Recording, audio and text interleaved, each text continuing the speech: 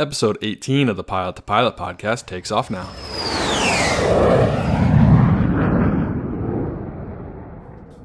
Good morning, AV Nation. This is Jeffrey the Pilot. I am a Citation Sovereign, Toronto-based pilot here in Canada, and this is my story.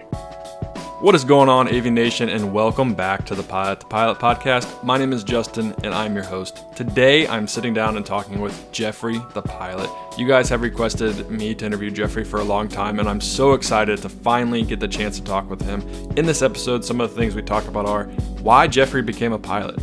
We talk about the differences in flying in Canada versus flying in the USA, why it is important to start flying now, how Jeffrey flew cargo in the USA to help build his hours.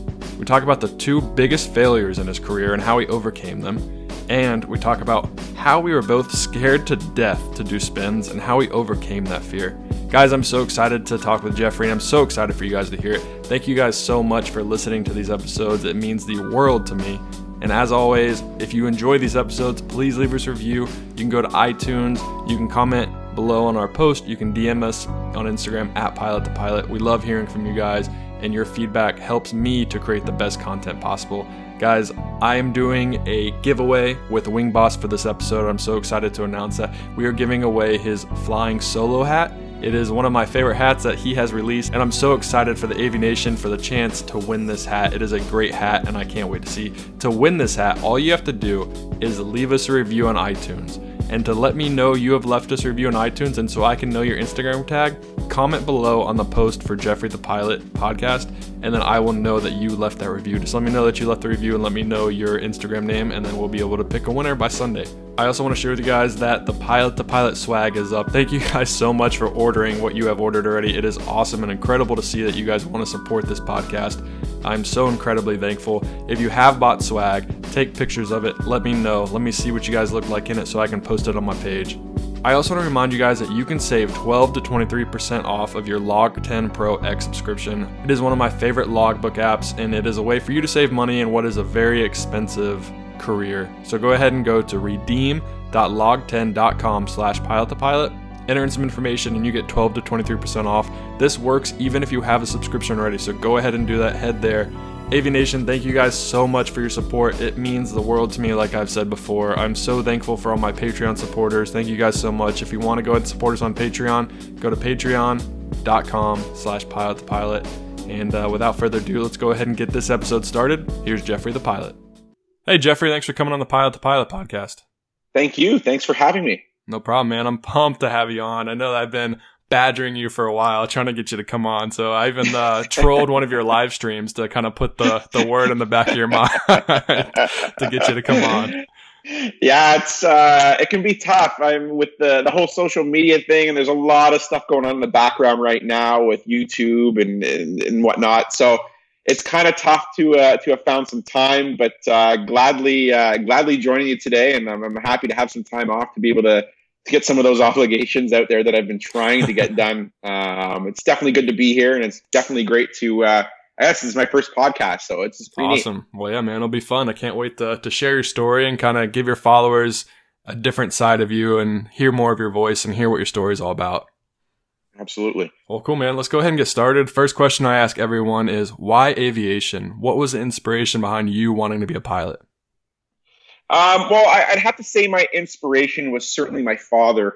Growing up as a young child, probably about age 3 is when it started for me. My father used to rent an aircraft out of the local airport. On Sundays, it was almost like our church. We would pull into the airport. He'd pull me out of my car seat and literally lift me out of the car. I mean, back then in those days, you could drive your car right out to the rental aircraft that were in the airport. And, he would pull me out of my seat, plop me into the right seat of a Piper Warrior, and off we go for our day. It just became, it's funny how it became normal. Aviation and flying became so normal to most people, like getting into a car. Right. My family would very seldomly ever drive for more than an hour anywhere. Anytime it was more than an hour drive, we would rent a plane. And then years later, my dad would buy his first aircraft. So I think my dad was my motivation, my realization of aviation. And I also remember, back in the day when I was young, going on my first trip with my family on an airliner. Back in the day, Air Canada had 747s, and I just remember staring out the window at this thing at probably age 5 and just being, wow, that is amazing. And then, of course, the pilots come, doing their walk down the terminal. I'm just like staring at these guys, and I knew right there and then that I had to be a pilot. There was no other option for me. That's awesome. And later on in life, I've come to realize how lucky I guess I am to have known what I wanted to do at such a young age. So I definitely thank my father and my parents for supporting that dream to now. Definitely. I mean, I've talked about this before, but knowing that you want to do this at an early age will help you out going forward because you're going to grind for it. You're going to do everything you can to get everything as fast as you can. And we all know aviation's all about seniority. So putting your time in, getting your hours, getting that job you want, it's all going to be when you start flying and how fast you get your training done. Yeah, absolutely. You definitely, in a seniority-based system such as the airlines, and even the industry as a whole is almost a pseudo seniority based industry, being that it's all based on experience. I mean, you do get jobs, and there are exceptions to the rule, like there is for most things. But as you build those hours up, the doors that open are plentiful, and you can start choosing things, as you get up there. So. Yeah, for all the av geeks out there that certainly ask me questions and ask that question of me, like, what's your suggestion and what should I do? I always reply back with just start now. Yep. Waiting on things is only going to slow down the process. If flying is a dream, aviation is a dream, you can't shake it by going into another industry. You're always going to look at airplanes. You're always going to be staring at airplanes, and you're always going to wonder, what if I became a pilot? So I think if you are a true av geek at heart, you owe it to yourself to at least go through it, get your private license, and see where that journey takes you. Definitely. Yeah, I've talked to, it was Derek from Airline Pilot Memes, and he actually became a civil engineer, and he was 8 months out of college making like 70 grand, and his work was right next to an airport, and he saw planes take off and land, and he was like, why am I not doing that? So he quit his job, and he became a pilot, and he did all of his training in 8 months, and now he's flying for some major airline down in the USA. So definitely, you can't shake it. If you're called to be a pilot, there's no other career that's gonna satisfy your life. Absolutely, you have to follow that dream. Aviation, I think, is a special one in that regard. That I there's a lot of people that have the aviation bug. People that you meet almost daily have that aviation bug, and they always wonder what it's like. And, as a social media, personality, I think on my feed, I definitely put forth a glamorized version. It's hard not to, because, you try to share the good moments and you try to share the positive. Anybody who's going to have an Instagram or social media account based on the negative aspects of any industry, no one's going to want to see that. Right. And you're going to be judged based on that. So, for sure. We do our best to put forth a positive spin. And truth be told, in my world, I think there's a 90 to 10 or 95.5 percentage of good to bad in the industry. No one comes to work every day and it's a dream. Right. We all have bad days. We're all allowed to have bad days. And anybody who tells you otherwise is just lying to you or themselves or both. Definitely. So, I try to put the positive forward, and it is what it is in that regard. Yeah, and I like how you said that we all have bad days, and it doesn't have to be you having a bad day, but I know just like flying through thunderstorms and around thunderstorms just can make your day feel like it's 20 times longer and just really kind of stress you out. But there are times when you just have smooth sailing, tailwinds, beautiful sunrise, sunset. So it's definitely, like you said, about 95% of good and bad. Yeah, it's and some of the simple things still kind of blow me away. I mean, when I like personally flying at dusk or nighttime. There's just something special about the smooth air and then just kind of cruising over the city. I mean, I fly into Toronto. I'm based in Toronto, and just kind of flying over the downtown core. I still look down. I still can't stop myself from doing that. So I know, right? I think we all owe it to ourselves to remind ourselves how lucky we are for everything good that we have in life, not just aviation, but everything that we have. I think flying definitely gets that out of me. I think without flying, I wouldn't have that kind of solitude and that time in cruise, or just those kind of moments that kind of just stick out in your day of like, wow, that was really cool. Right. You just kind of look down and be like thankful. And then that kind of spins off into, hey, I'm lucky I'm healthy and walking today. That's pretty cool. Yeah. So there's a lot of people that aren't. And that's very true.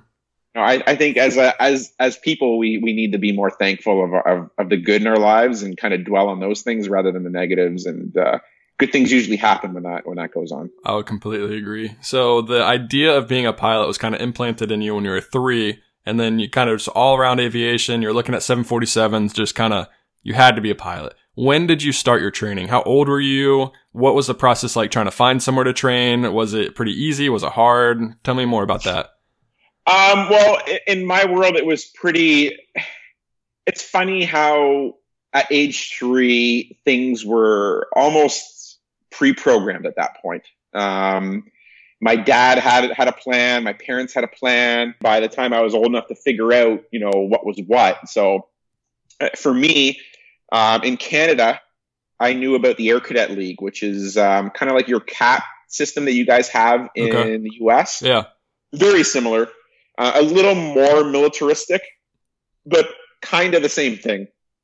And I couldn't wait to get into that. So I believe it was age 13 or 14 or 15, somewhere around there. You can join they call it the Royal Canadian Air Cadet League. And luckily there was a squadron in my hometown, quite an active one. Nice. And I joined that as soon as I could. And that was essentially the beginning of my aviation journey, I guess, if you will. And I went through programs through Air Cadets.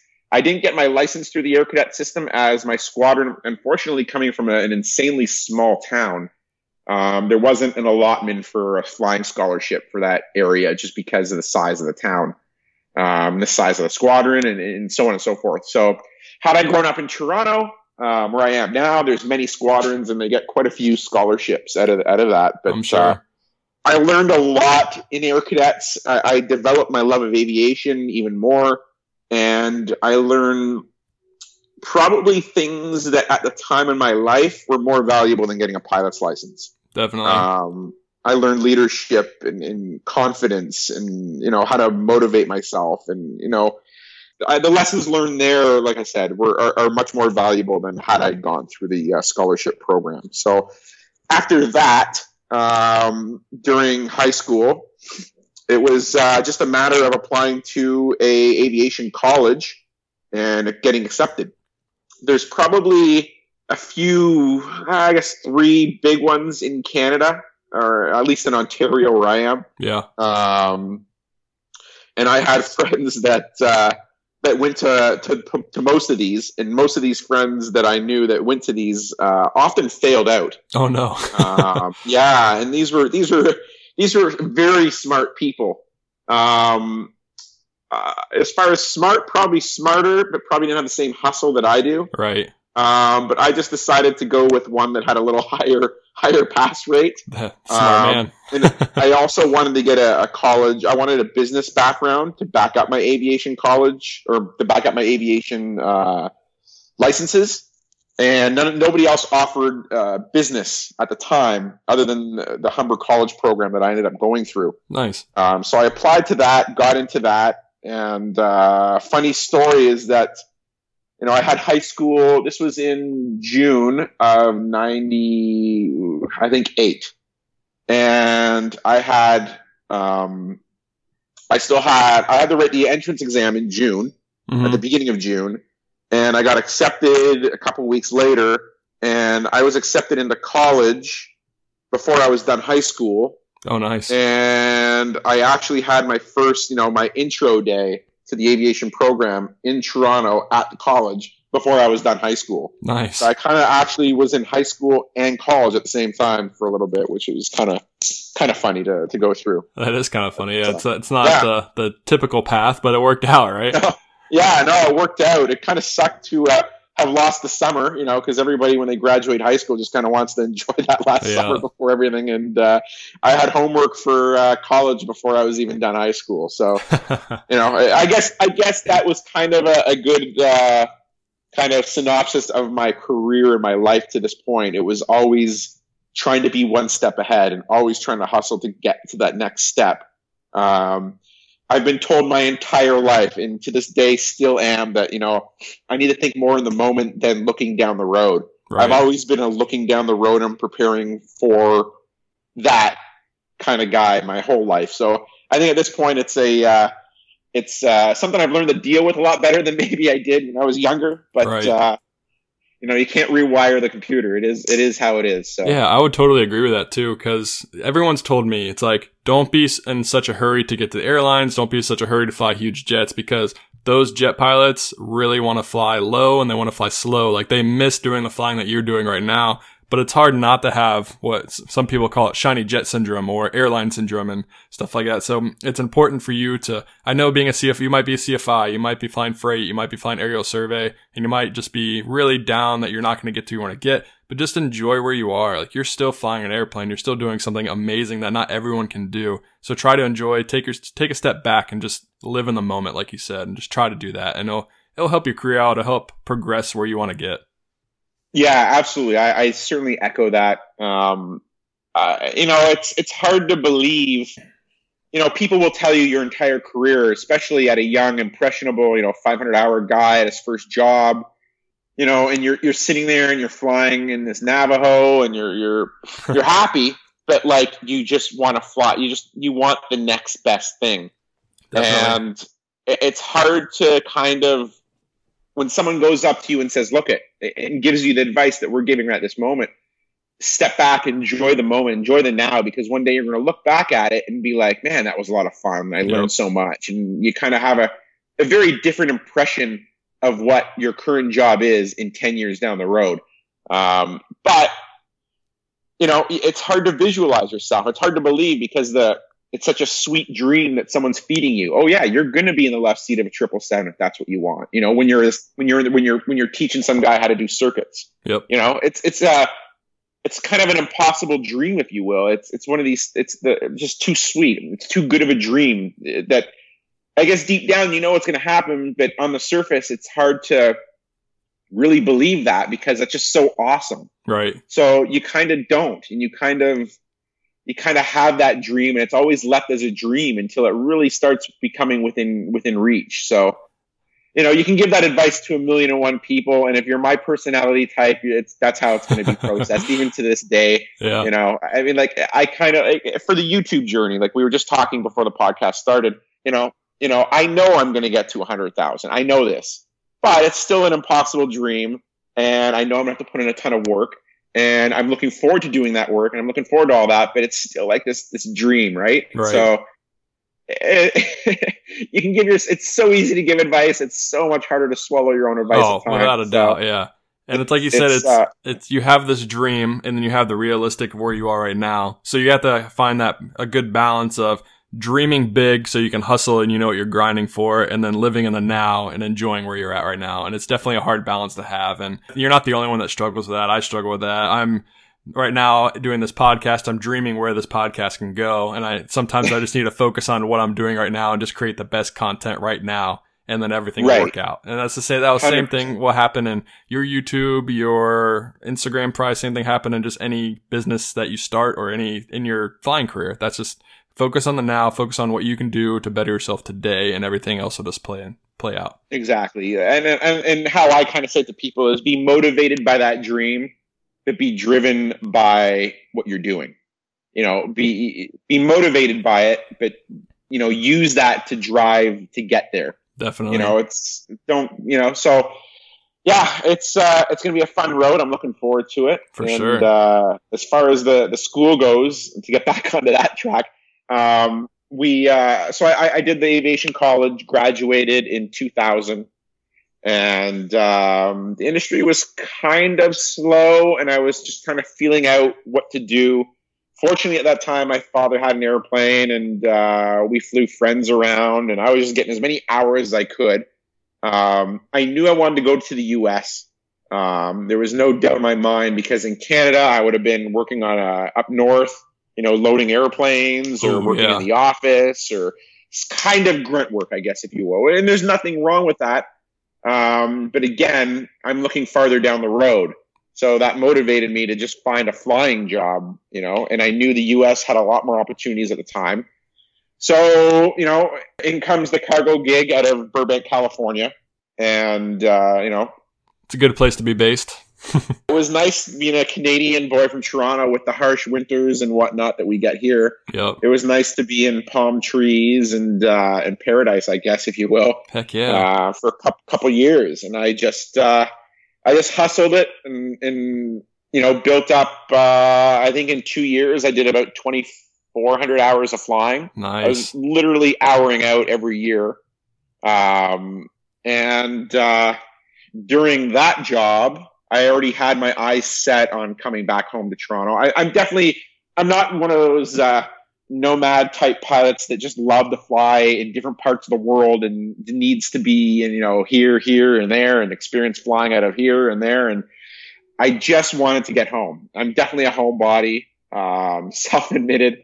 I love the city where I'm from. I love the support base of my family and friends. Right. And I secretly wish I could be more adventurous in my career, but you're happy where you're happy, and I was happy to come home. So I knew that a company that I wanted to work for that I was eyeballing during my aviation college days, and that company was operating at the same airport, flying some twin engine turboprops and eventually jets. Nice. And I knew there and then that that was the company I wanted to kind of focus my efforts on. And as we were discussing earlier, I applied every month for 2 years with a resume on the last Sunday of every month and a phone call on the following Monday to the person that was getting that resume.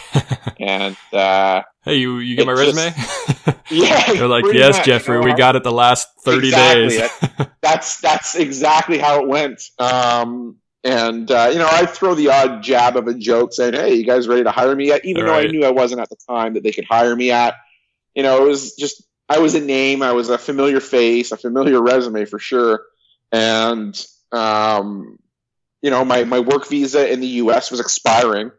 Now remember, at the time, I got down to the US pre-September 11th. In fact, July before September 11th. And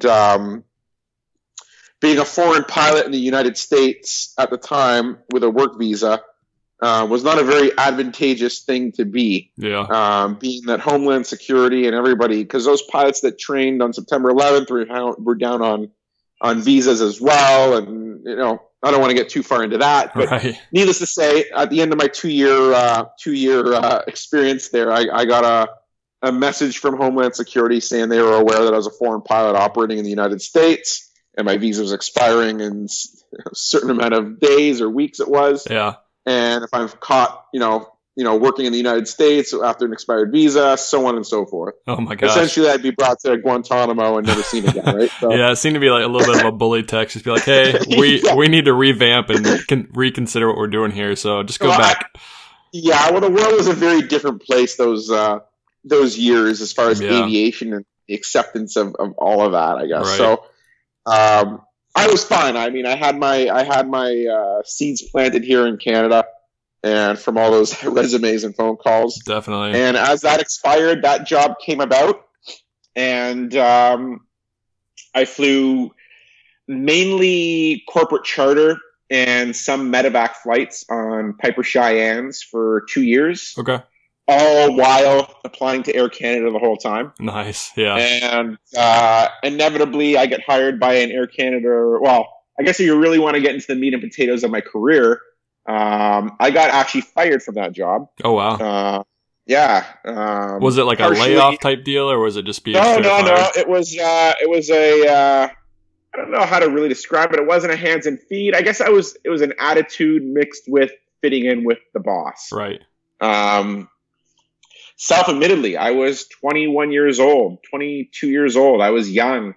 I truly grew up in this industry. I learned a lot of things in this industry from experience that I didn't really bring with me. I think as a young aviator out there, getting into commercial aviation, I mean, I was flying commercially at age 20. Oh, wow. So I think that at that age, I don't care really who you are. There's very few 20-year-olds that I've ran across that are really mature enough to, not make mistakes, I guess. Right. As far as attitude and stuff like that. I admire the ones that can, but I certainly wasn't one of them. And I guess my attitude and I guess my expectations got the best of me. And inevitably, I was let go from that job. Well, it's kind of like you said, there's two, like in aviation, there's so many different personalities. And like you said, when you're younger and you're trying to figure out this career and you're still growing up, you're still a 20-year-old kid, you're still trying to figure out who you are, what you kind of stand for and believe in and stuff like that. So when you get, and I know a lot of 20-year-olds are bullheaded and have very strong opinions. So when you get an older guy or someone else in the industry that has a personality that clashes with you, I mean, it might not even mean that you were a bad pilot or anything like that. It's just personalities that mix out. And that's in aviation all the time. I've had jobs with flying aerial survey where I didn't mesh well with the boss man, but I just had to keep my head down and kind of keep a low profile and stuff like that. So it definitely I'm sure that happens to quite a few people. Yeah, absolutely. And I was most definitely one of those people. I guess my confidence that I was kind of pumping, my hard work was giving me confidence in a way, applying for that job, working so hard for that job every month, sending the resume, and kind of getting it. I kind of got this confidence of like, I guess it was the first time in my life I realized that if I wanted something bad enough, I could make it happen. Yeah. It wasn't so black and white like that, but subconsciously that's what was getting me. And, that's where we ended up going, and I got let go. Fortunately, after a couple months of riding the couch, Air Canada Regional here in Toronto hired me, and I was flying Beech 1900s under the Air Canada banner, and which fit well because it was a good stepping stone into the main line. Yeah. And that's kind of where I saw myself going. Shortly thereafter, a company called JetsGo started up here in Canada, and I was almost selected to go onto there, but they went out of business before I got a chance to go. Oh no, that seems to happen a lot in aviation. As these new startups come in, promise a lot of stuff, and you're like, okay, you get excited, then wait, they closed their doors already? What the heck? It's been 6 months.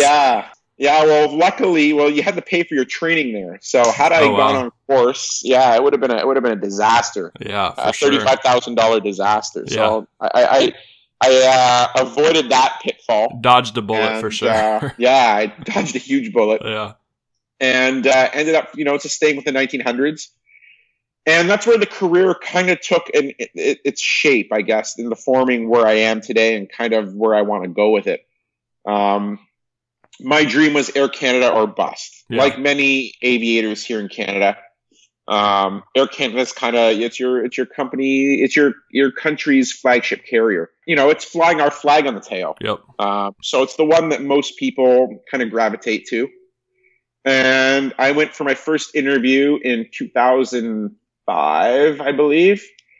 And I thought the interview went really well. Everything went really well. But I got the PFO letter. Yeah.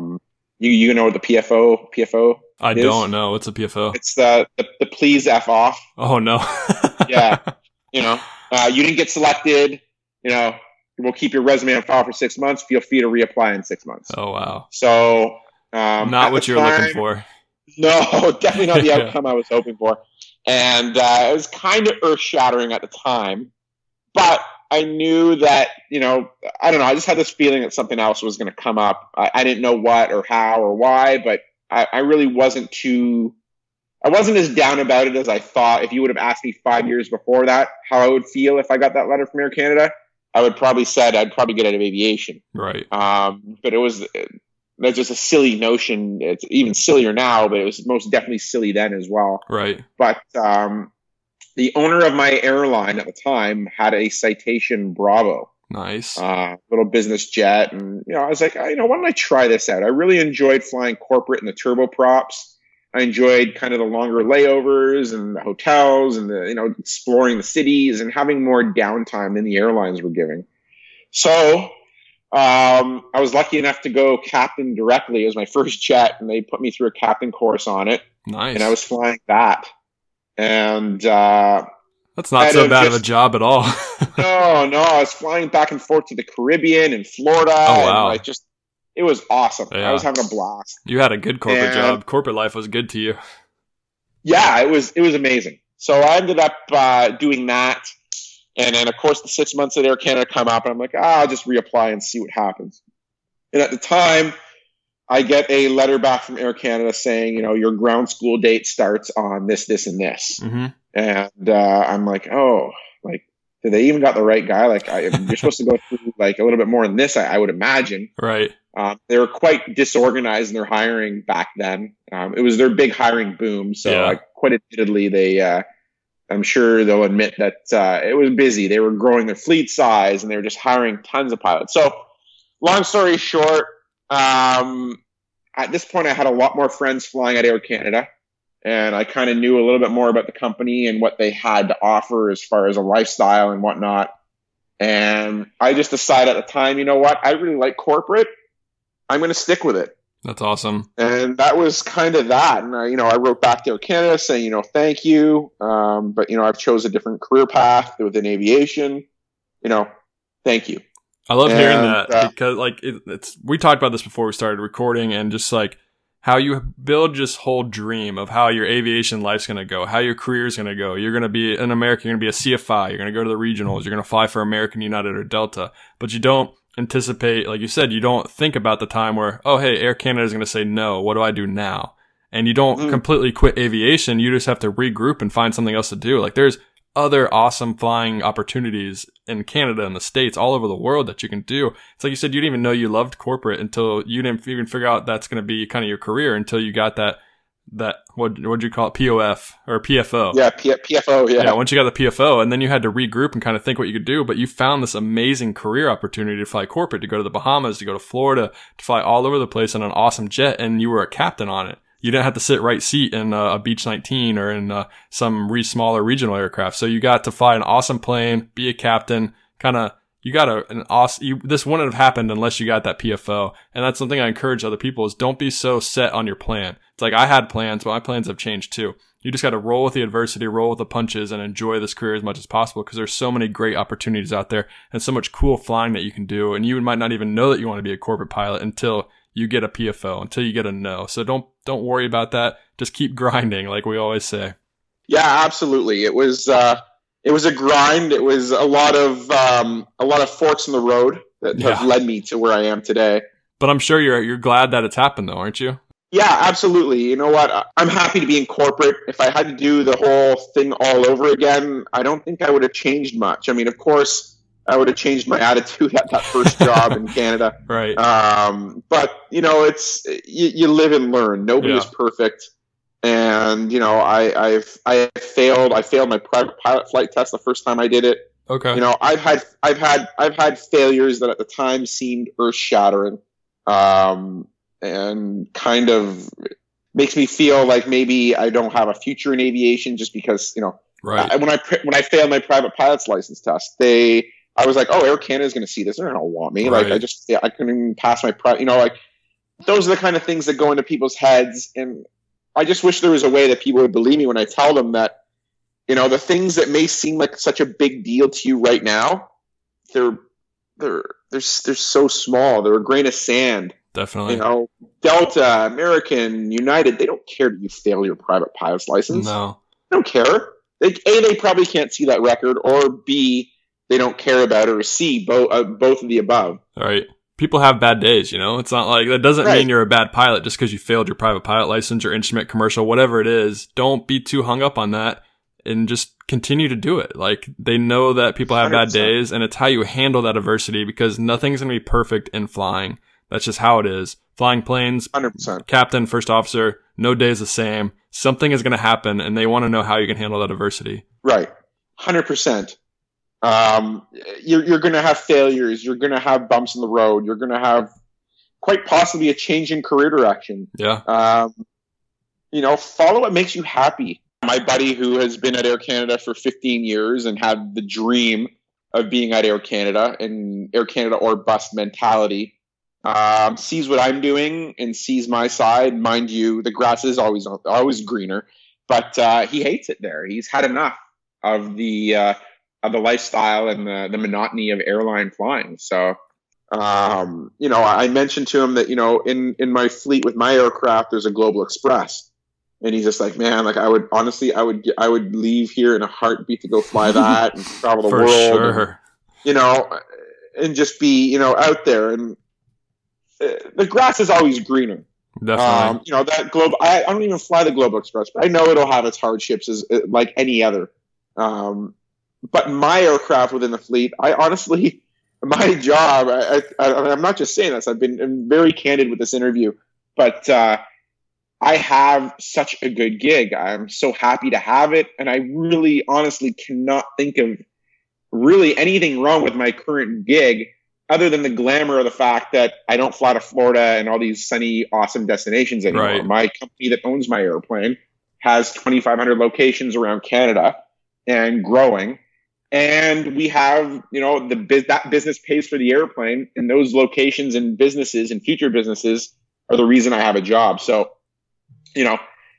I'd love to go and hang out. Like I say it to my dad, because, we come from Toronto and there's no palm trees here. It's like, it's not about chasing palm trees. Nope. It's about finding that life balance of, having a good, stable gig, flying an airplane that's well maintained, that has good people flying it, having a good schedule, a good paycheck, an understanding, boss.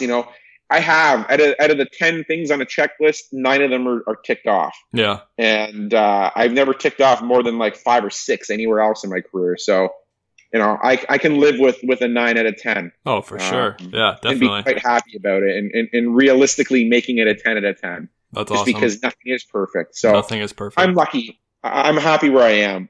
That's awesome, man. I know you said that you had some struggles when you were training, and going back to your training a little bit, what would you say was the hardest? I know you said you failed your private pilot check ride. Did you get hung up on a training aspect? Were you not ready for the check ride, or was it just you just had a bad day? Well, it's funny to bring it up because we've definitely been talking about it. It was an attitude and confidence thing. Yeah. Like I said, I've flown with my dad. If I could log right seat hours in a Piper Arrow and Piper Warrior with my dad, mm-hmm. I would probably have had about 1,000, 1,500 hours when I went to college. Oh wow, so I was that's insanely awesome. comfortable. I was insanely comfortable in a small aircraft. I was insanely comfortable with using instruments to fly my airplane, because at age 3, when my dad handed me control of the airplane, I couldn't see over the dashboard.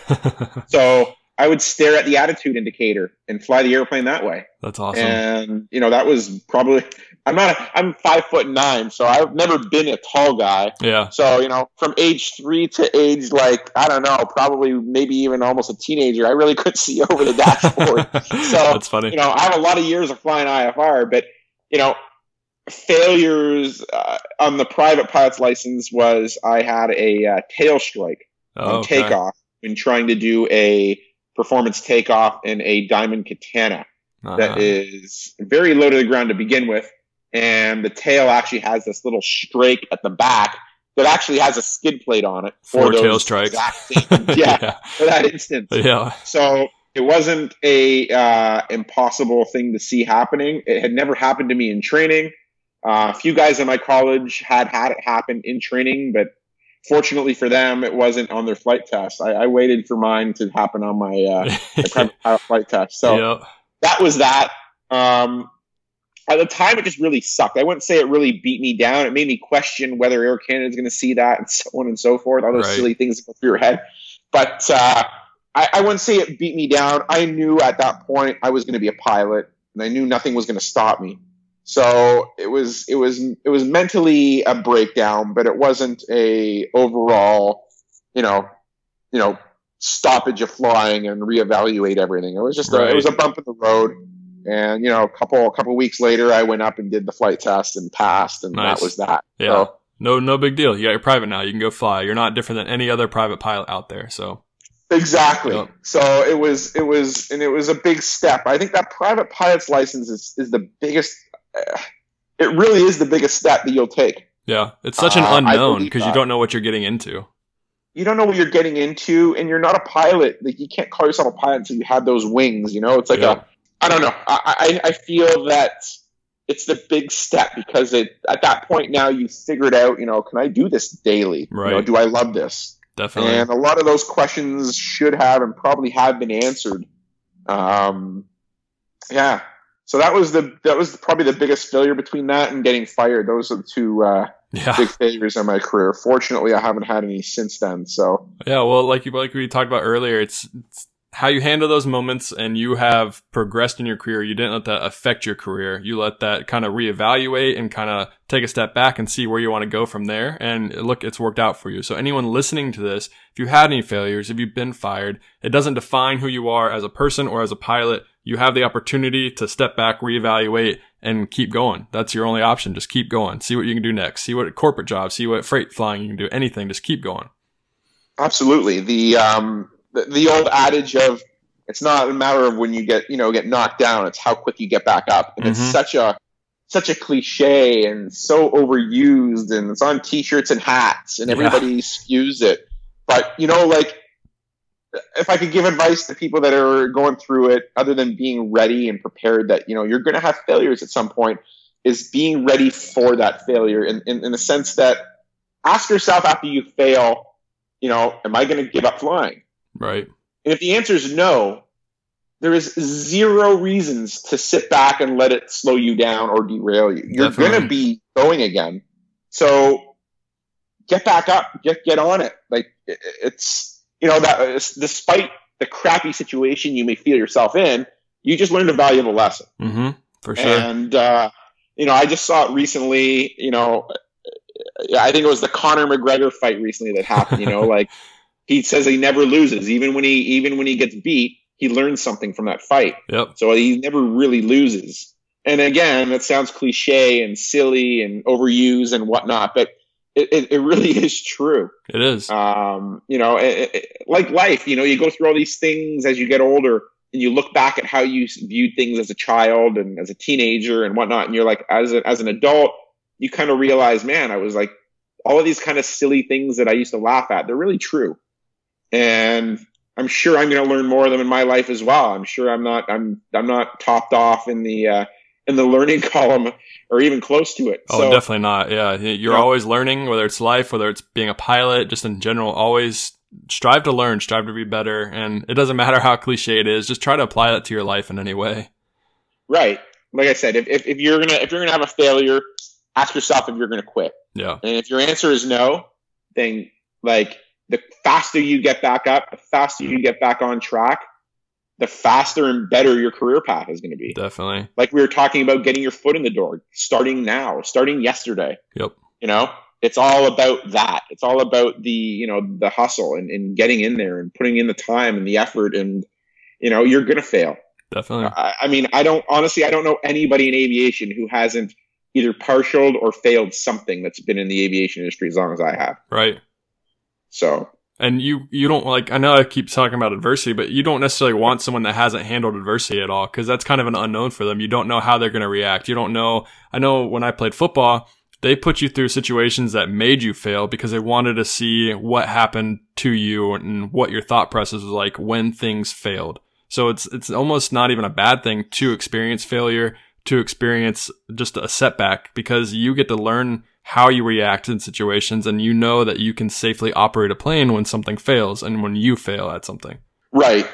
Yeah, no, you have to fail. I think in aviation, you don't see a whole lot of purposeful failure stuff except in the simulators. Right. If you're a really good simulator candidate, I know as a sim instructor myself that I enjoyed pushing with the best people the hardest. Right. Because, you can be the best at it, but how good are you going to be when you actually do fail? Right. Exactly. And as an instructor, I think you kind of owe it to yourself and the student to push them to their limits. Definitely. So, luckily in my career, I've been pushed to my limits a few times. There's nothing wrong with that. I've learned a lot from it. So definitely, which is good.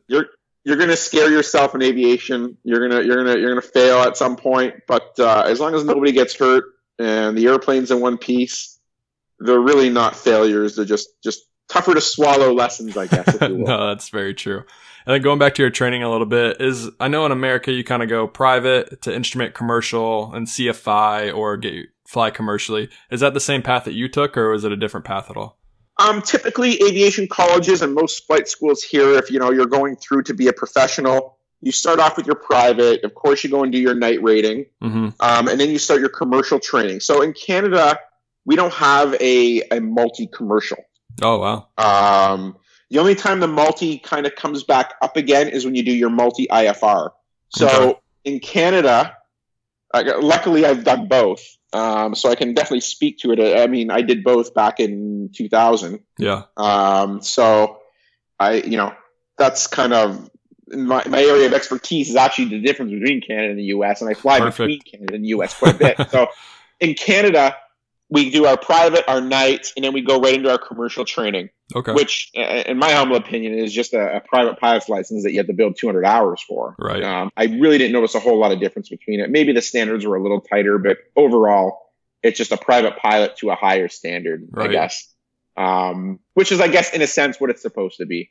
Yep. But after you get your commercial, then you do your multi-rating, which is a 10-hour program here in Canada. Okay. And then after that, you do your multi-IFR. Oh, so you don't even really fly IFR until after you get your multi-rating? Correct. Okay. Yeah. Which kind of is counterproductive as far as the advice I would give somebody if they were paying for their training. Right. Because I think after you got your 100 hours or so, you should work on your IFR because that'll help build towards the 200 hours you need for your commercial. The commercial, like I said, is just it's almost a rite of passage, if you will, in Canada. So that's how it goes. And then of course, after you're done the commercial and the multi, you do the multi IFR, and then you're kind of spat out into the industry. You either do your CFI, or here we call it our instructor rating. Mm-hmm. We have 4 different classes. You have a class 4, 3, 2, and a 1, and you progress at them in that order. You start off as a class 4 and so on and so forth. You build your way up to class 1 based on how many students you put through the system, and then flight tests, etc. Okay. So that's how it's done here. Now in the U.S., I got based on my my Canadian license, an American FAA private, and I had to do a commercial multi-engine ride. Okay. And then I did my IFR single engine, I believe, and that gave me multi-engine commercial IFR privileges. Nice. So you automatically got your private pilot license just from your medical and your standing with Canada, and then you only had to take the check rides for the additional ones after that. Yeah. Okay, cool. Yeah. I had to write a couple exams. I had to write the IFR exam, and I had to write the commercial. Okay. Which are insanely easy in the United States. Oh, really? Oh my God, insanely. You guys literally get a book with all the possible questions. That is very true. And it even gets better than that. We have this company called Shepherd Air that has a list of every single question that they've ever asked, and they put out an iPad app, and you just kind of memorize everything and go from there. Really? Yeah, it is amazing. And I mean, those tests, it's important to know the information, but those tests is just about passing, and then you just get your whole check ride, essentially, Right. Where in Canada, it's like you go for your commercial, anything under the sun can be on that exam. Yeah. You just got to know everything. Which isn't a bad thing because you're a commercial operator. No, it's not a bad thing. No, not a bad thing at all. But I find our ground briefs here in Canada are usually a little more lax than they are in the U.S. Okay. They're definitely more lax. The FAA guys love ground briefs, man. I've seen guys in ground briefs for like 2 hours plus. Oh yeah, it's crazy. That's just punishment. Even there's been stories about people taking their CFI check ride and they'll have an oral of 9 hours, 10 hours before they even fly the airplane. Yeah, that's insanity. Yep. For sure. I guess I don't know much about instructing, so I can't comment on it, but it seems a little excessive to me. Yeah, I wasn't an instructor either. I was so ready to start making money and fly bigger planes, fly multi-engine planes that I didn't do it. But yeah, it's definitely hard, and I give a lot of props out to the people that have done that because it's not easy. No, it's definitely not easy, and I do as well. The reason I didn't become as an instructor is because I would have been afraid to fly with me on my first couple of days.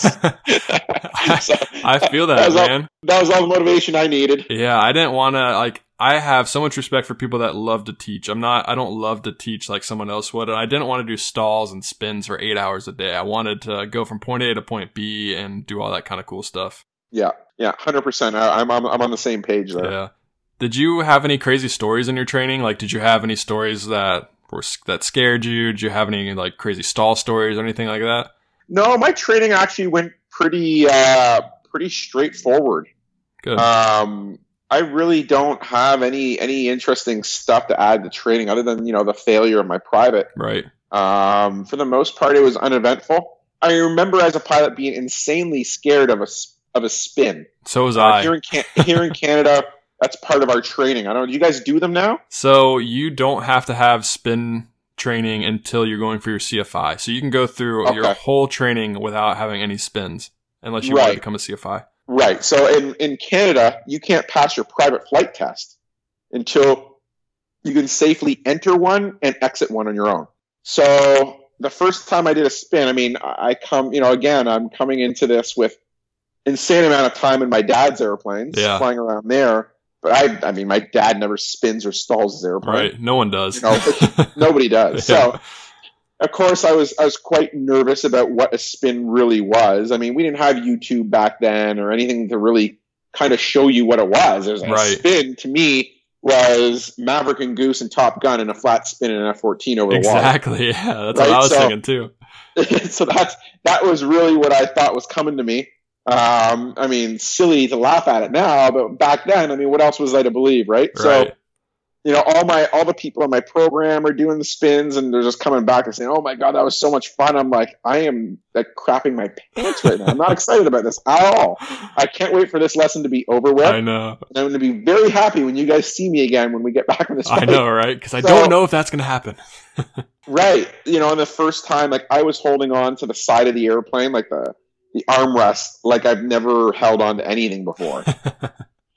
And we did the spin, and it was a lot less eventful than I thought it was going to be. Yeah. I guess put it that way. So they actually became kind of fun. Yeah, no, they are fun. The plane the plane most likely will recover itself. You have to learn how to do it, but it's not hard. It's just kind of like getting the first one out of the way and getting the experience of what it actually looks like to have a nose toward the ground spinning uncontrolled. Yeah. But you're always in control. Like it's not an uncontrolled spin. So that's something you have to get in your head. 100%. So yeah, that was about as juicy as I ever got in my flight training. I was terrified of spins too, so you weren't alone. I'm not a roller coaster person. I'm not anything of that. So just the idea of spinning, I was like, why would I want to spin an airplane? I'd never plan on spinning an airplane. It's going to be always straight and level flight for me. But you never know what can happen. You're flying IFR, you lose an instrument, you might get into a spin, and how are you going to recover it? So it's there for a reason. Do the training. Even if it's not required, like in the United States, like we said, do it anyway.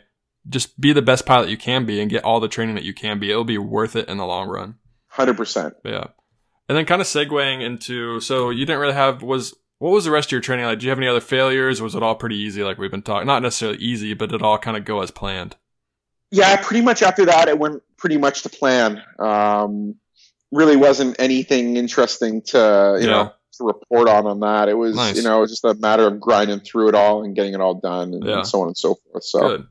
One other question I wanted to ask you was, we kind of briefly talked about how you got into the career. You kind of became a professional pilot around 9/11. What was 9/11 like in Canada? Like, I know, as you probably know, in America, it kind of shut down hiring. People got furloughed. Did that happen in Canada too? Or did things kind of... Well, the industry here in Canada, I wasn't too intimately familiar with because, as I mentioned, I was working in the U.S., so I was there. I don't think it seemed to, I don't know really, to be honest. It didn't seem like it slowed much, but I wouldn't be one to really accurately comment on that because I'm not too sure really what happened here. That's good. Well, I hope it wasn't as bad.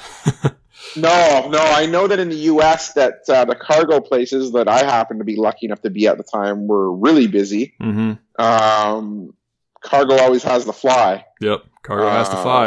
That's a good thing and a bad thing. Right. Yeah. So I was happy to be where I was there. But Yeah, I heard. I knew the industry in the U.S. kind of stopped. Yeah. But as far as everything here in Canada, I'm not too sure what happened. I know as far as pop culture and our politics and everything that played out here in Canada, I think it was very similar to the U.S. Okay, gotcha. I think being the the American, the biggest ally to the U.S. and being a neighbor, I think that whatever big happens to America kind of comes back. None directly happens to us as well. Right. So. Yeah. It's interesting to think about how, like, being a Canadian pilot in America during September 11th and how Homeland Security was kind of just like freaking out. They didn't know what to do or how to handle things. And they're just like, yeah, why don't you just go back to Canada for a little bit? It's like, right. You're good. It's like, oh, interesting. It's like, I'm a capable pilot that's just doing my job. Why do I need to go back, Exactly. Yeah. But I mean, like you said, you were looking to get back anyway. So it seems like it all kind of worked out. Yeah. And I say that a lot, that everything always seems to work out in the long run. Oh, it does. Yeah. Again, sure. It's hard to believe at the time, but it does. Yeah. How many hours did you have after you got your commercial license? Like when you got a job flying freight in the States, how many hours did you have when you got that job? About 500 hours. Okay, cool. And then when you went there, did you fly right seat? Did you fly left seat? Because cargo... I was in right seat until I had the... 1,200 hours? The Part 135 hours. What was 135 flying like? Did you enjoy it? Did it scare you a little bit? Because I know in my personal experience, it's what I do right now is fly 135. And as you said, freight has to fly and this weather will not always work out. And you really have to be on top of your game and you're going to be tired. You're going to be short on rest and you're just going to have to be the best you can be in difficult situations. Did you see that too? Yeah, 100%. I definitely scared myself a lot in my first two jobs as far as, kind of, they tell you in your IFR training that you're going to get your personal IFR mins. Mm-hmm. But when you start flying commercially, it's really hard to have your own personal mins if they're not the mins. Yeah, and keep a job, right? Yeah, and keep a job and, have an employer that's, okay, well, 400 feet, it's 200 feet right now, and you're in an airplane that's IFR certified, you've done an IFR ride. Yeah, get it done. We have cargo loaded on your airplane. Get the heck out there and go and do it. Yep. So I scared myself. I remember doing my first real approach in the Navajo. I was flying from Burbank to Montgomery Field in San Diego. And I learned very fast what a marine layer was. Oh yeah. Which we don't have anywhere near where I live, that's for sure. And the marine layer was in. I remember going missed at 200 feet, and I hadn't even touched the cloud yet. Oh wow! And I thought that was eye opening. Yeah. And even to this day, if I were to fly if I flew the Sovereign somewhere that had a marine layer, and we were on our way down 200 feet, we did a 200-foot go around, and I hadn't touched the cloud, I'd be like, wow, that's pretty nuts. Yeah, that's interesting. I was lucky enough to see that at 504 hours or whatever I was at that point, right? So, right. I got to do that, and then the marine layer was always my teacher, it seems. And I remember doing an ILS into San Diego and landing on the runway, breaking out at like 200 feet with enough, to land. Yep.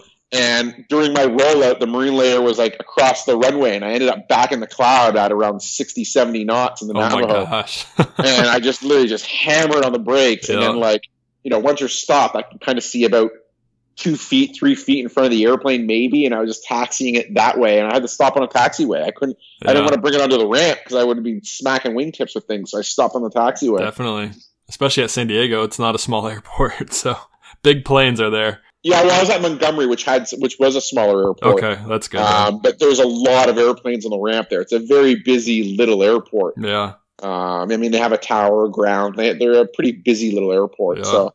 Well, yeah, Southern California, that's what happens. Yeah, it was a eye-opening experience to say the least. I was flying. Let's see. I was just finished freight, so I landed right before the fog came in. Like as soon as I shut down the airplane. Immediately 0-0. Like it's crazy how fast the fog rolls in. I shut down the plane. I was standing 4 feet from the plane and I couldn't even see it. I was like touching the plane and my hand disappeared. But I was 91 repositioning after that, and I waited a little bit to the fog where I felt comfortable because, I mean, 0-0 is kind of difficult, but when you're part 91, when you're repositioning, that's legal. You can take off 0-0. So I technically took off with the ATIS saying 0-0. And it was funny because the controller was like, well, you can take any intersection departure you want. Just let me know which one you see first. Because he's like, I don't know where you are. Just go there and just do it. But you see a couple feet in front of you and you got the lines, you got your light. I mean, the lights kind of hurt you in that case because they reflect off the fog. But you get up 200 feet and you're fine. If you know what you're doing, it's not a big deal. But it's definitely weird not being able to, like, having those same visual cues that you always have when you're flying. Yeah, 100%. Yeah, which is funny. I luckily don't see a whole lot of it right now. That's good. Toronto's usually 200 feet's about as bad as you're ever going to see, and you'll see it maybe a couple times a year, maybe. Yeah. We fly to Toronto every once in a while with our freight. We go into Hamilton, we go into some smaller airports south of Toronto, and then we also go to Montreal. And it's funny going to Montreal because obviously they speak French. So when you get out, they're just speaking French and I'm speaking English, and there's a little bit of a disconnect. I mean, there's always someone that can speak English, but it's funny when you get the guy fueling your plane and you're trying to tell him, we always say pounds, and obviously you guys don't use pounds there. And they're like, I'll take 20 aside. And they're like, 20 aside? I'm like, oh, pounds. Let me hang on. Yeah. Let me do the conversion in my phone because I'm an American and don't know the conversion rate in my head. Right. But it's funny, just the differences. I've been into honestly, a lot of my flying, my career has been to the U.S. So I'm really used to the whole, 150 gallons is 1,000 pounds. Yeah. 600 liters is 1,000 pounds. Yeah. So if you remember 150 and 600, you're good. All right. I like that. That's good to know. and that's in thousands. And if you need, 500, then you just half it, right? That's how I order my fuel. It's close enough that it doesn't make a difference, even when I was flying turboprops. So. Yeah, that's good. And then also one of the differences is when you depart, they don't tell you when to switch over to departure. So like the first time I took off, I was like, I know they say upon depart, like once you depart, contact, but I'm so used to flying America, I'm so used to telling them, they're like, hey, if you haven't contacted departure, what's going on? I was like, oh, sorry, yeah, let me do that now. It's funny, and that's not just a Canadian thing. That's an airport-to-airport thing. Oh, is it? Okay. Yeah. Sometimes Toronto Pearson will tell you, sometimes they won't. Interesting. There's no rhyme or reason. I wish there was. I wish they would say it. But at the same time, they always seem to say it at around 400 feet when they do. Yeah, they do. Which is, the next busiest part of my flight. Yeah. So it's not a bad thing at all. Just knowing, it's just a good thing to know exactly what they want and have kind of the same thing happen over and over again, like you said. All right, Jeffrey, I have the rapid fire questions here for you, and they're very simple questions, and you just tell me the first thing that pops into your mind. You ready? All right, let's do it. All right, what's your favorite airplane you've ever flown? The Citation Sovereign. Favorite airport you've ever flown to, actually flying, not like a passenger or anything? Toronto Island Airport. Ooh, yeah, that's a good one. I know we talked about that before we started recording, but just flying with that skyline, flying in the pattern with that skyline would probably be very distracting. The one that rapid fire came into my mind was a trip where I flew the Citation Bravo in there. They don't typically allow jets into that airport, but we got chartered to do to fly in Oregon, a Heart actually. Oh, wow. From Miami, Florida to Toronto. And because of that, we were allowed to land at the island. So it was really cool landing at the airport where it all started for me in a jet as I was a captain. Oh, yeah. It's like everything comes full circle. You're like, yep, I made 100%. it. Yeah, that's awesome. All right, here's a tough one. This seems to get people a lot, and you can say more than one person if you want. You can kind of give a shout out to your top 3 or top 5. What's your favorite aviation Instagram account to follow? Favorite aviation Instagram account to follow? Oh boy. I like corporate jets and business jets. Both of those, I just like looking at nice business jets. Oh yeah, for sure. They usually get some really good shots. Oh yeah. And I like following one of the photographers on their MG Aviation there that takes a lot of the shots that most of them feature. The guy's an insanely talented aviation photographer. That's awesome. Here is one. Do you like longer trips or shorter trips? I like longer ones, providing that the layover is longer that comes along with it. There you go. I would agree with that. Here's one. Would you rather fly over the city, the mountains, the country, or a beach? The mountains. Okay. If you weren't a pilot, what would you want to be? Air traffic control. There you go. I could see that. All right. You like Piper or Cessna better? Piper, but Cirrus more than both of those. Cirrus more than both of those? All right, I'll add Cirrus into that one. Most people haven't had the opportunity to fly Cirrus, so I'll have to add that in there. I've always wanted to fly one. Yeah. They're my company. So if Cirrus is listening, they want to donate a plane to you or me, I mean, just go ahead. We'll film some videos in it. Give you some good press. Well, I don't want to blow any news, but there's going to be a personality with one from Cirrus at some point soon. That's awesome. So cool, man. Yeah. Well, we look forward to it. They're definitely a progressive company when it comes to social media, and they're if there's any kind of company that us as ab geeks and social media people support, it should be a company like Cirrus, being that they're so open and they understand social media, they get it, and they support it. That's awesome. And not very many companies do. No. As far as aircraft manufacturing. I don't know any of them that do. Yeah, maybe I'll have to reach out to them, see if they want to help support the podcast, and I can talk about how awesome their planes are. Yeah, absolutely. Cool, man. All right, here's one more. What's a plane you've always wanted to fly? This is kind of funny, and some people might laugh at this one, but a Piper Cheyenne 400 LS. Okay. I spent a good bit of my formative days, as I mentioned, flying, twin engine turboprop. So they were Piper Cheyennes here in Toronto. And my favorite airplane, other than the Sovereign that I fly now, was the Cheyenne 3, which is the big T-tail version of the Cheyenne. It was just an awesome airplane to fly. It was so smooth and easy to fly. And, it was like 310 knots. Like, there's a person I ever broke 300 knots. It was just this really cool airplane. And it has kind of a unicorn of a brother called the Cheyenne 400, which is the same airplane, but it goes from 700 horsepower PT6s to 1,000 horsepower Garretts. Oh, wow. And these just gigantic paddle prop blades on it. They're they look like paddles. They're just, they look like they look like you took a C-130 prop off a C-130 and put it on the front of a Cheyenne. Like, that's crazy. It just, for lack of a better word, it is just pure badass. That's awesome. And the airplane goes from like a 300 knot airplane to like a 360 knot airplane, which in turboprop world, that's a lot more performance. Yeah, it is. That's a big difference. And it goes up to 370 knots maybe, or 80. It is fast. That's awesome. And then it also was the first turboprop to go up to 41,000 feet. Oh, wow. Which is also equally as amazing. That's crazy. No King Air goes up there. No. The only other turboprop that I know of that goes up there is a Piaggio. So, I fly Pilatus, and we stay at, we can go up to 30,000. We fly at older Pilatuses, so the newer ones might go higher, but Pilatuses live at 28, 27, up in that range. Yeah. So, this Piper Cheyenne 400, if I ever won the lottery and had the money, I would buy one of these things and just gut it and renovate it. And that's awesome. It'd be my toy. Well, hopefully you win the lottery soon so you can do that. Yeah, I know, right? And then I'll definitely be giving you guys some good content in that machine. Heck yeah, that'd be awesome. All right, here we go. Here's one, too. What's your favorite flight that you've ever had? My favorite flight I ever had was the first time my family's always had a special connection to Florida. My family's always had a condo or some house down in Florida, and I always loved going there. It sounds so silly, and a lot of people in aviation are so sick of Florida that are corporate pilots here in Toronto.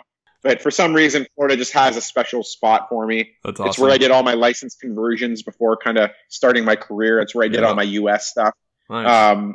So Florida's got a special moment for me. So it was the first time that I flew an airplane that I was in control of down to Florida. So that was my most memorable. And then second to that was when I flew the first time I flew back to where I started my career out of Burbank, California from Toronto.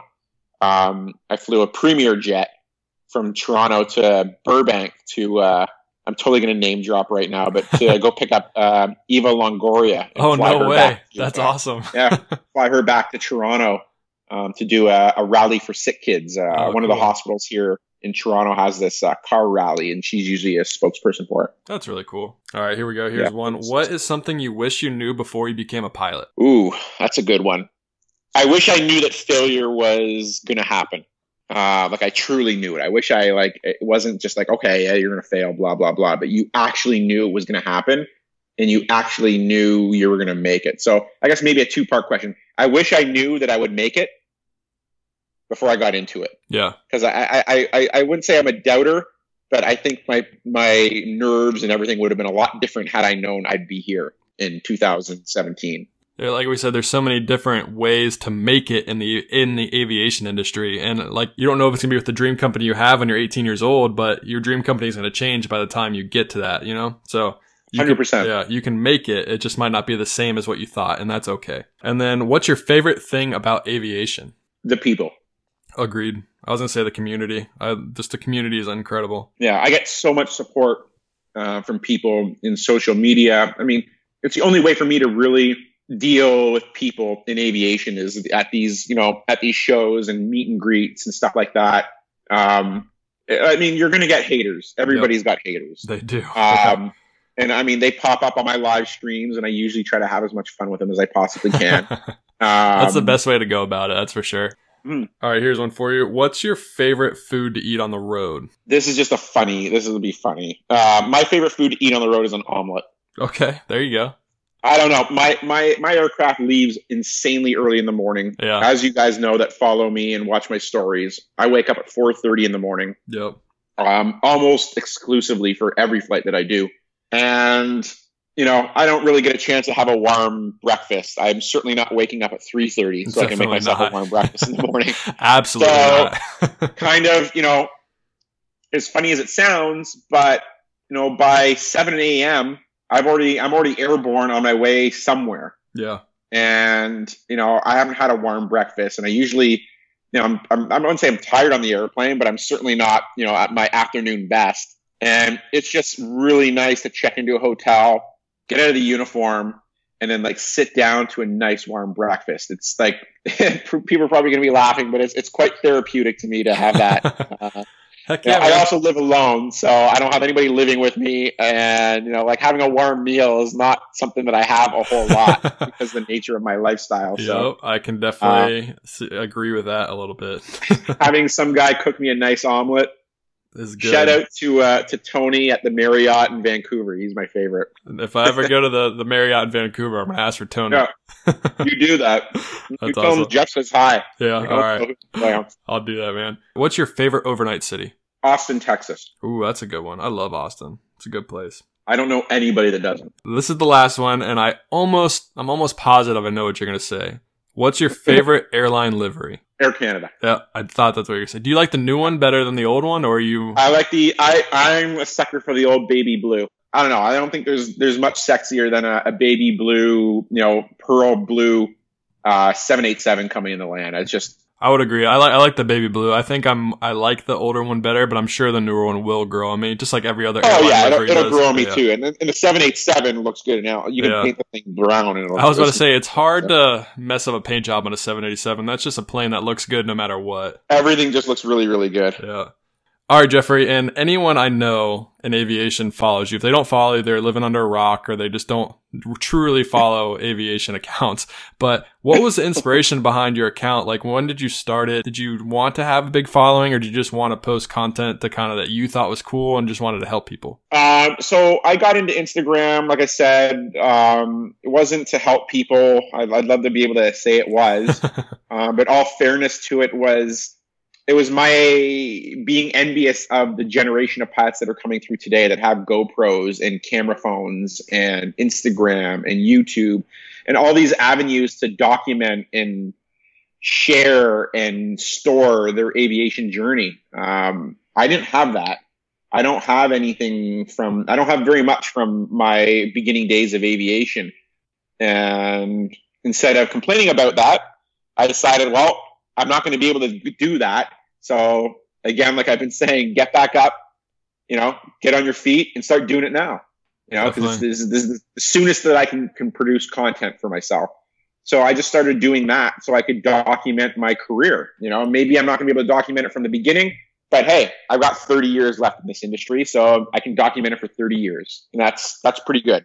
That's where it started. And then it was never meant to. I mean, I guess everybody chooses and starts Instagram hoping that people are going to enjoy their content and follow them. Right. But, I just wanted to start producing content for myself.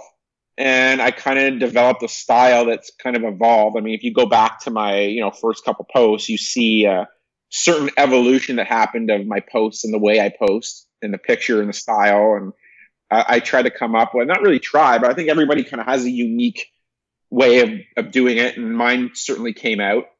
And yeah, and at this point now, yeah, it's to grow it, to be able to reach out to more people and meet more people, and kind of cultivate some just awesome experiences and memories that Definitely. I can also document. So, most recently, the meet and greet we had at Oshkosh at Bose, which is one of my sponsors, it was next level. Yeah. It was awesome. It's really one thing to have the followership. It's another one to actually meet them.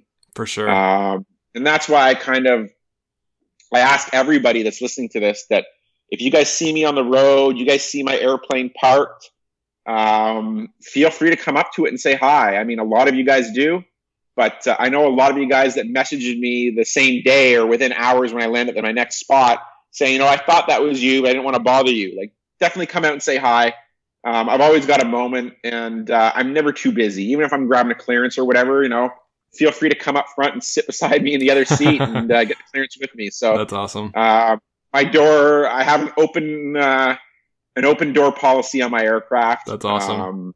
For people to come and say hi, and if you see me in FBOs, the same goes there. That's really cool. Yeah, no, that's awesome that you're willing to do that and have people come up with you. I know recently you've been trying to segue into YouTube a little bit. What's the plan for your YouTube channel? Like, what's the overall goal? Do you want to have flight vlogs, live streaming? What kind of content are you going to put on there?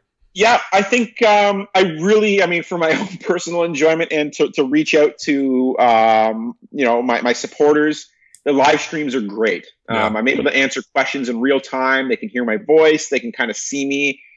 It's a more personal way. It's the most personal way I can interact with my supporters without being there. So I'm going to keep doing live streams. I really enjoy them. They're a lot of fun. And I think that the goal with the YouTube is very similar to what Steve-O's doing now, kind of a flight vlog. Yeah. Mine's going to focus more on the lifestyle of how my day goes rather than the actual chatting with guys in flight. I've kind of set some personal barriers of where and when I will be shooting. Right. And I'm not going to be talking to a camera in flight. Now, I may end up doing some pans across the flight deck and talking about and doing a narrative, and doing a voiceover of what's going on and kind of explain to people what's happening. But I'm certainly not going to have the camera on me and chatting with them while I have passengers on board. Right. Definitely. I definitely have a line. Sadly, I can't cross that. I can probably cross that, but I just don't. I want to have a little bit of privacy for my passengers. Of course. And I don't know. I wouldn't say it's a safety thing that I can focus more on the flight, because in cruise flight, there's really not much going on. Not a whole lot going on, as you know. Yeah. So, 5 hours is a long time to not have anything to do in a cockpit. Right. So it would be actually nice to talk to you guys, and it'd be really cool to do a live stream from the flight deck. That would be awesome. That would be next level. I don't think anybody's ever done that before. Probably so not. Yeah, you'd be the first. Yeah. So that would be pretty neat. But no, my YouTube vlog, as you guys have seen on my Instagram stories, I know a lot of you guys watch that. It's where the majority of my following comes from, and growth and kind of, if you will, hype, for lack of a better word, that comes from my account is from my stories. Yeah. They're insanely fun for me to share. I get so much out of that. It started off as a pet project, as I mentioned to you earlier before we started recording. Instagram stories for me are kind of training for my YouTube channel. They were set off to be that way, and they continue to be that way. So I'm currently, I've been practicing with YouTube or with Instagram stories, getting used to the 15-second life. Yeah. And it's going to be interesting to transition to infinite life and see how much content I can put forth without boring you guys. But whatever you guys see right now on Instagram stories, expect to see a little more cinematic, a lot more content of that kind of thing. Cool. A little more, interaction with my supporters as well. Awesome. And then for anyone that, like we said, that lives under a rock or just doesn't, for some reason, is new to Instagram, where can they find you on Instagram, and where can they find you on YouTube? What's the best way what's the username? What's the tag? What's all that? Yeah, well, on Instagram, I am Jeffrey the Pilot. On YouTube, my name is Jeffrey the Pilot, but you would find me at youtube.com/Jeffrey /user/JPAV, the number 8, S, the number 4, and then the letter U. So JP Aviates for you is how that translates. It was my old name on Instagram that was since changed because it's also the license plate on my car. And that was starting to cause a little bit of problems. It's good to separate personal life and Instagram. We changed it up a little bit at one point there. But if you search JP Aviates for you, or just check out my profile on Instagram. Has my link to my YouTube on it. There we go, guys. So if you ever want to follow him, head to his Instagram page. If you want to follow him on YouTube, just click the profile. You'll get directed right there. And I know that people are looking forward to seeing your vlogs, to seeing your content. So I'm excited to see where that's going to go. And I think that that'll be a cool way for you just to have people get to know you better and kind of understand who you are as an aviator and what you do on a daily basis. So that'd be really cool. Absolutely. I'm looking forward to doing it. I'm looking forward to sharing it. I can't wait to hit that upload button for the first time. It's going to be something. All right, Jeffrey, thank you so much for coming on the podcast. It has just been so much fun to talk with you.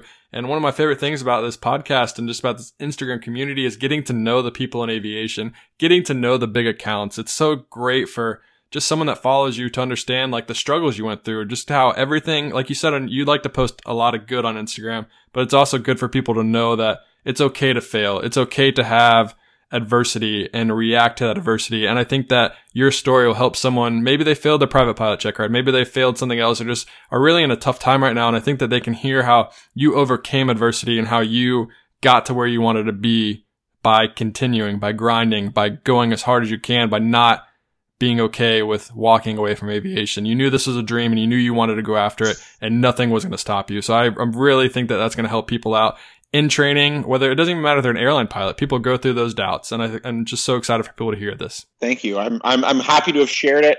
I love the people that support me, my ab geeks as I call them.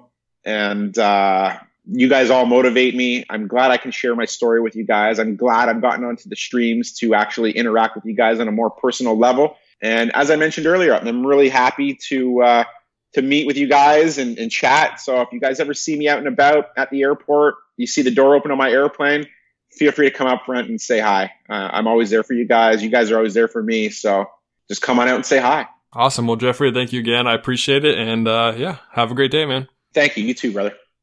And that is a wrap of episode number 18. Aviation, thank you guys so much for giving this episode a listen. I appreciate it more than you know. I want to go ahead at this time and thank my Patreon supporters. I want to thank Philip Sutphin, Daniel Morrissey, and Josh Ortiz. They are in the group where they are personally thanked on a podcast or on our Instagram post. If you are looking to be thanked and looking for a shout out on this podcast or on our Instagram, go ahead and go to patreon.com/pilot-to-pilot and look at the reward tiers and see which one you would like to do. Aviation, thank you guys so much. I hope you guys are out there flying. I hope you guys are out there grinding toward your aviation career, and happy flying. Have a great day, guys. See ya.